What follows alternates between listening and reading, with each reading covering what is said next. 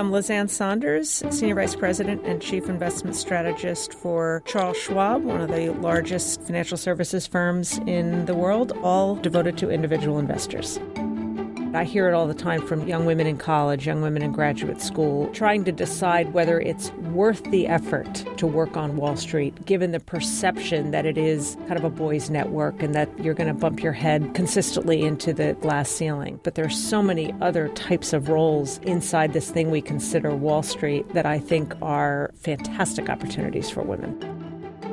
This is Secrets of Wealthy Women from the Wall Street Journal, helping women empower themselves financially. Now, Veronica Dagher. Ann Sonders is Senior Vice President and Chief Investment Strategist at Charles Schwab.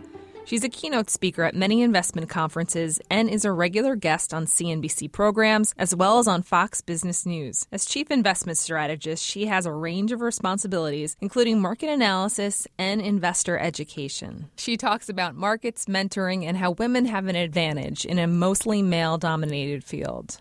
So, Ann, you admitted to being bored reading the Wall Street Journal when you were in college. I'm sorry. That's all right. And, now you're this well-known markets and economics expert. So I'm just wondering, and hopefully reading our paper. Yes, of course, every day. Good. So what changed for you? Well, I think some of it was just maturity and probably who and how we all are at 18 and 19 years old for starting in college. And priorities maybe were a little bit different, although there was certainly a priority to get the work done. There was also a priority to get the play done. And I had not had any background in sort of the world of economics and finance, certainly at the high school level. Initially found it just a little bit boring to focus on newspapers. And that's not the case anymore. How did you find that passion? I think it was my passion, which I do have for what I do, really found me more than I found it. And it was a function of once I got out of undergraduate school, I think my first job, and for all intents and purposes, I've had 2 jobs in 31 years, which I think in the world of finance and Wall Street is somewhat rare. And my first job at a combined company called Zweig Avatar, through that and through the people there and what I learned there, I fell in love with the business. And the one of the heads of the firm at the time was the late great Marty Zweig, and he really was just an icon and a pioneer and taught me a tremendous amount about how the way markets work, and in particular the psychology of the market and the psychology of investors and the behavioral side. And it just became a fascination, but it was not something that I thought I would end up doing. In fact, if you had said to me in college, if you'd done, a 35-year flash forward and showed me doing what I do, I think I would probably have been more shocked than anybody else. So much of the financial industry is trying to target women specifically, yes. And we're hearing women aren't investing as much as they should be. What do you think the financial industry needs to do differently to perhaps get women more interested or excited? First of all, the demographics are such that this has to be a focus. It has to be a focus of the industry, of women in the industry, about other women, but also I think younger people coming into the working world, because I believe it was last year we finally crossed the chasm, if you want to call it that, whereby more wealth in this country right now is controlled by women than men. And that's a function of us generally living longer and generally living healthier, but also more women are graduating from both college and graduate programs. So I think the shift is in, and women are a bit different in terms of how they approach investing. And it's one of the reasons why women-owned and women-operated investment advisory firms are having such great success, because it's not universal, but many studies have shown that women investors like the idea of working with other women and firms that have been started by or run by women. And I also just think it's a great industry for young women. I'm biased, of course, but I'm the first to offer up my view that I think this industry broadly and most components of it, I think, is a great industry for women. I think being a woman in this field is an advantage, not a disadvantage. How so? Again, a lot of this is generalizing, but I think when you are in an industry that is still arguably dominated by the middle-aged white guy, just being a woman automatically sets you apart. I think that that's just a benefit right from the get-go. I think women as investors and women who take care of other women investors, we one of the reasons why studies have shown that women tend to be more successful investors. Women investment clubs outperform male-only investment clubs. Performance of firms at the advisory level that are female-owned tend to have better performance. And again, generalization, but maybe it's that intuition, that gut instinct that I know I personally rely on, less of the gambling, I think, mentality sometimes of men, a more of a methodical, thoughtful approach to investing, to how markets work. I certainly personally know that at some of the most successful market calls, and I don't love using that term, but views I've had, definitive views I've had on the market. I don't know. I think it had as much to do with my gut instinct and intuition as anything else. And I just think it's a great field for women. And one of the things I love about it is the complete lack of monotony. It is changing every single day, which I think is exciting. What about being the only woman in the room and having to deal with things like guys speaking over you, or extreme cases, guys harassing you? Have you dealt with that? You know what? Fortunately, there's not a lot of wood in here. I'd knock it otherwise. But I have not, in terms of the harassment piece of it, I have not faced that much in my life. It may have just been luck, or luck in the sense that I have the two firms for whom I worked. There was a lot of females in senior positions, and I believed in the character of organizations that I was associated with, which in turn is a function of the character of the leaders of those organizations. And it's not been something I've faced other than more in the periphery, out there traveling, speaking, but nothing terribly egregious, fortunately. So I think that I have been lucky to not have that. Now, the sort of chauvinism to your first question about talking over you, maybe there is, before we started this, we talked about Brooklyn. And, I was born in Brooklyn. My parents were born and raised in Brooklyn. I am not a shrinking violet. No one has ever told me I'm soft-spoken. So I think I can also give an air sometimes of don't mess with me. I don't consider myself a harsh person, but maybe that air is such that there's maybe a second thought. You've said you've had some male mentors that played big roles in your life. We're hearing a lot in terms of the fallout from the Weinstein thing and some of these other issues that are going on in the media right now, that certain men may be reluctant to mentor women because they're going to be afraid of being accused of something. What do you think of that, and what do you say to the women who still want those mentorships? Well, I think it's a shame if things like what happened with Harvey Weinstein color industries broadly and gender relationships broadly. I mean, that continues to be an unbelievably horrific story. I actually met both the Weinstein brothers many, many years ago. I have a very dear friend who used to work for Miramax. It was not long enough a meeting. That was not a prelude to, she's going to tell us her own juicy story about Harvey Weinstein. When I think about the mentors that I have had, and they weren't formal mentors in any kind of specific program, but, working for Marty Zweig and his partner Ned Babbitt, who were phenomenal mentors. When I started in the world of television, it was in the era of Wall Street Week with Louis Rukeyser, who was an unbelievable icon and mentor. And now having the great pleasure in the last 18 years of working not just for the firm Charles Schwab, but for the man Chuck Schwab. There's not a more iconic figure, I think, in the world of Wall Street, and I think nobody has done a better job democratizing investing for the public. So I was very fortunate that the mentors that I had, they just happened to be male. And I hope there is an openness. I think it's wonderful. I'm a mentor at Schwab. I've mentored quite a few people. The two most recent were actually male, so kind of in the opposite direction. But I hope we don't see stories like this color the power of mentorship, regardless of gender. Sounds like some of your mentorships were pretty informal. How do you position yourself to be that mentee in such an informal environment? Well, in the case of my first firm, Zweig Avatar, it was a very small firm. So I think the structure of the organization, the openness of how we collaborated was part of the culture of the firm, and I think the size afforded us that opportunity. So I think, if Marty were still with us, I'm not sure that he would use that term to describe what he represented to me or maybe other people. But when I think back and I think about what the definition is of mentorship, and I think about what I learned from him during that very early set of years in my career, that's the label label I would apply to it. But I think it's just having somebody that is an influencer within an organization that you have proximity to and can learn from. Maybe there are other definitions for that word, but mentor is the one that I think of most easily.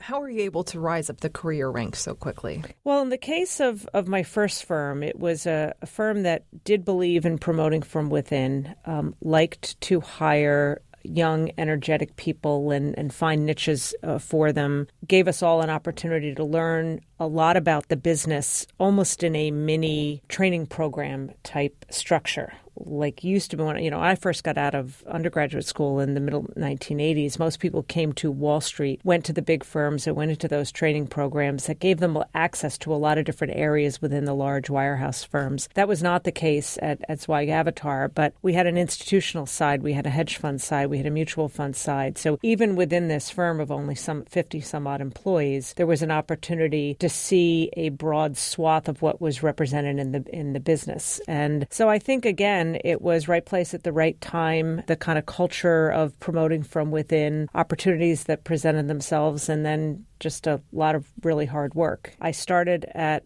Zweig Avatar as the unofficial title would have been grunt, but the official one was portfolio assistant, and I did whatever was asked of me in those early years. The most important shift for me that represented getting to the point where I am right now was a shift from a bottom-up stock-picking asset management role to the role that I have now, which was bigger picture, allowing me to bring a lot of the behavioral part of the way markets work into the mix. It was always something I was more fascinated by. I never really loved and had passion for the bottom-up, analyzing individual companies and income statements and balance sheets. So I really sort of honed my skills in the top-down, and then when the acquisition of U.S. Trust by Schwab happened, they decided to create the position that I still have and asked me if I would consider it. So it allowed me to really do a 180 in terms of my approach on a day-to-day basis. How come there's not more of you, more senior women in financial services? I think you do see it more in the corporate world than you do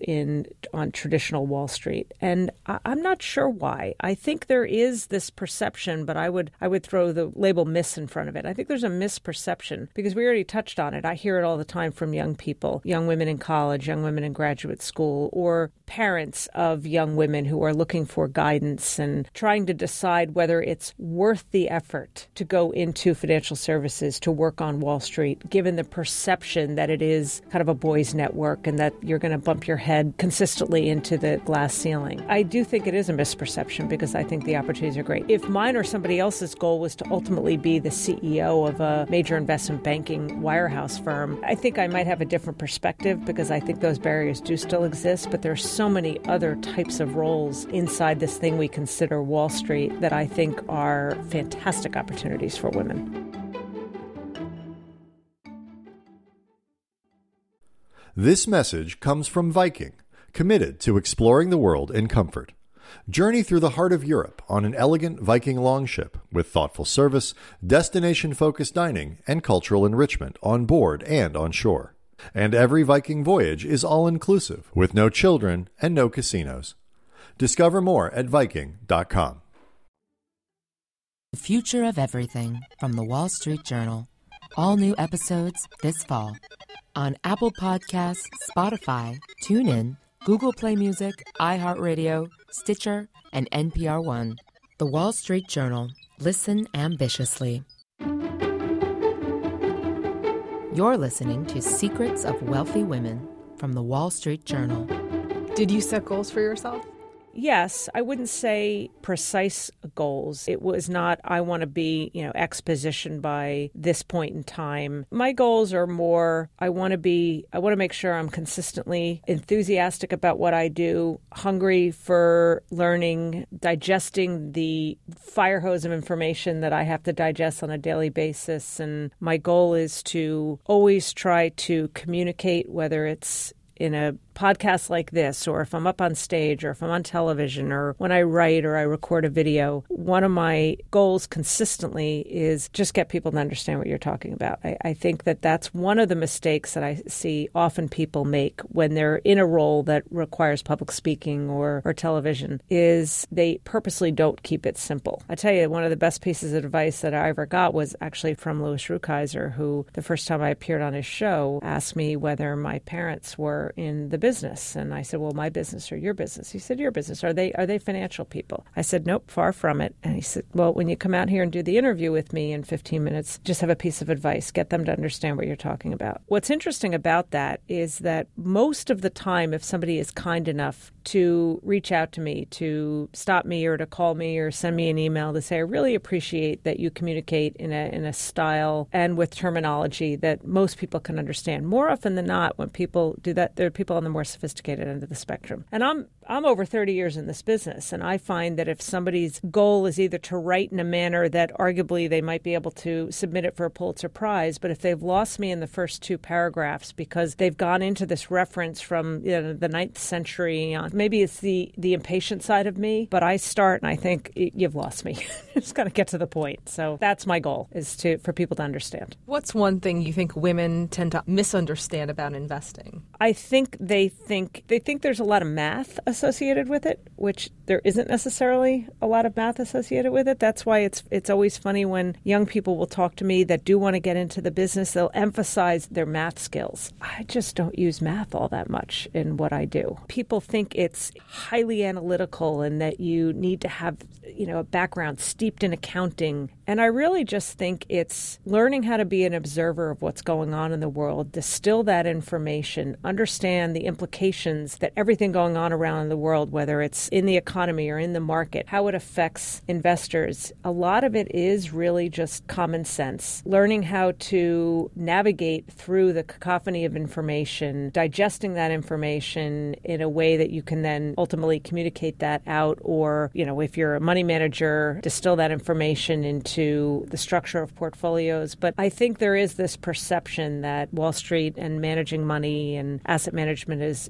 filled with nothing but, accounting and math geeks. And I think that's the misperception that I hear most of the time. Do you get different questions about finance and investing from women than you do from men? Yes. I'm thinking about this more recently. It's been a remarkable few years, really since the end of the financial crisis, that we're in a nearly 9-year bull market. And most of the questions I still get, this is generally across the board, but I'll segment it sort of gender in a second. But what's remarkable to me about this entire bull market is how little love for it investors have generally had. Most questions that I get are, even today, to this day, are some form of what keeps you up at night, what's the next crisis to hit, what's the next black swan, aren't you worried about bubbles in, fill in the blank. But I find that men tend to ask those much bigger picture questions that tend to have a little bit more of a doom and gloom theme to them, where I think women tend to ask more, I don't want to say more thoughtful questions in the sense that I'm sort of dissing the questions that men, but more questions where they think, okay, I want to ask a question where hopefully the answer is going to inform me and it's going to inform how I think about the world or how I think about markets or my own investing. So the questions are less broad, more specific, not necessarily what should I do with my GE stock right now, but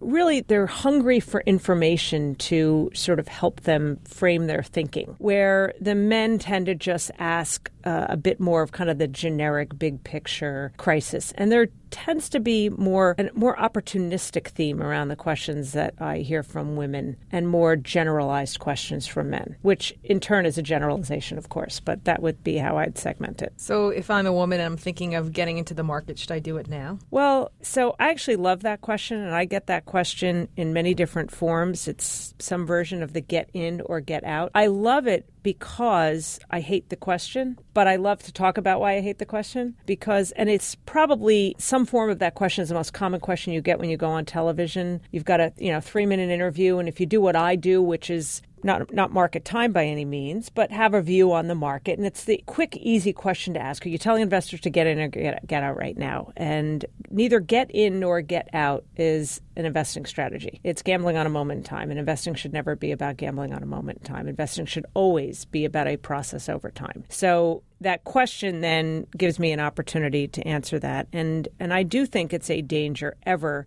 to think about investing, to think about markets at some moment in time. Is now the right time? Because nobody has the right answer to that. I don't. Nobody else does. And if you have a get in, get out mentality, it requires you to be right both times, the get in and get out. If you think of it as a process over time, I think those investors that lengthen time horizon, and back to the whole cacophony of information, there's a tendency for people to think that they have to shorten time horizons and decisions have to be made right now. Movements in assets have to be made right now. And I think that's very unfortunate. It's wonderful that we have access to information at our fingertips right now. The problem is we also have the ability to act on that much more quickly, and time horizons have shrunk precipitously to the detriment of investors. So I think even though information is much more quick at hand, I think we need to lengthen time horizons, because in the very, very short term, you name it, it can affect how markets behave. And sometimes it has no relation to fundamentals. But over the long term, fundamentals and prices and markets are going to be connected. So if anything, as everybody else shrinks time horizons, I think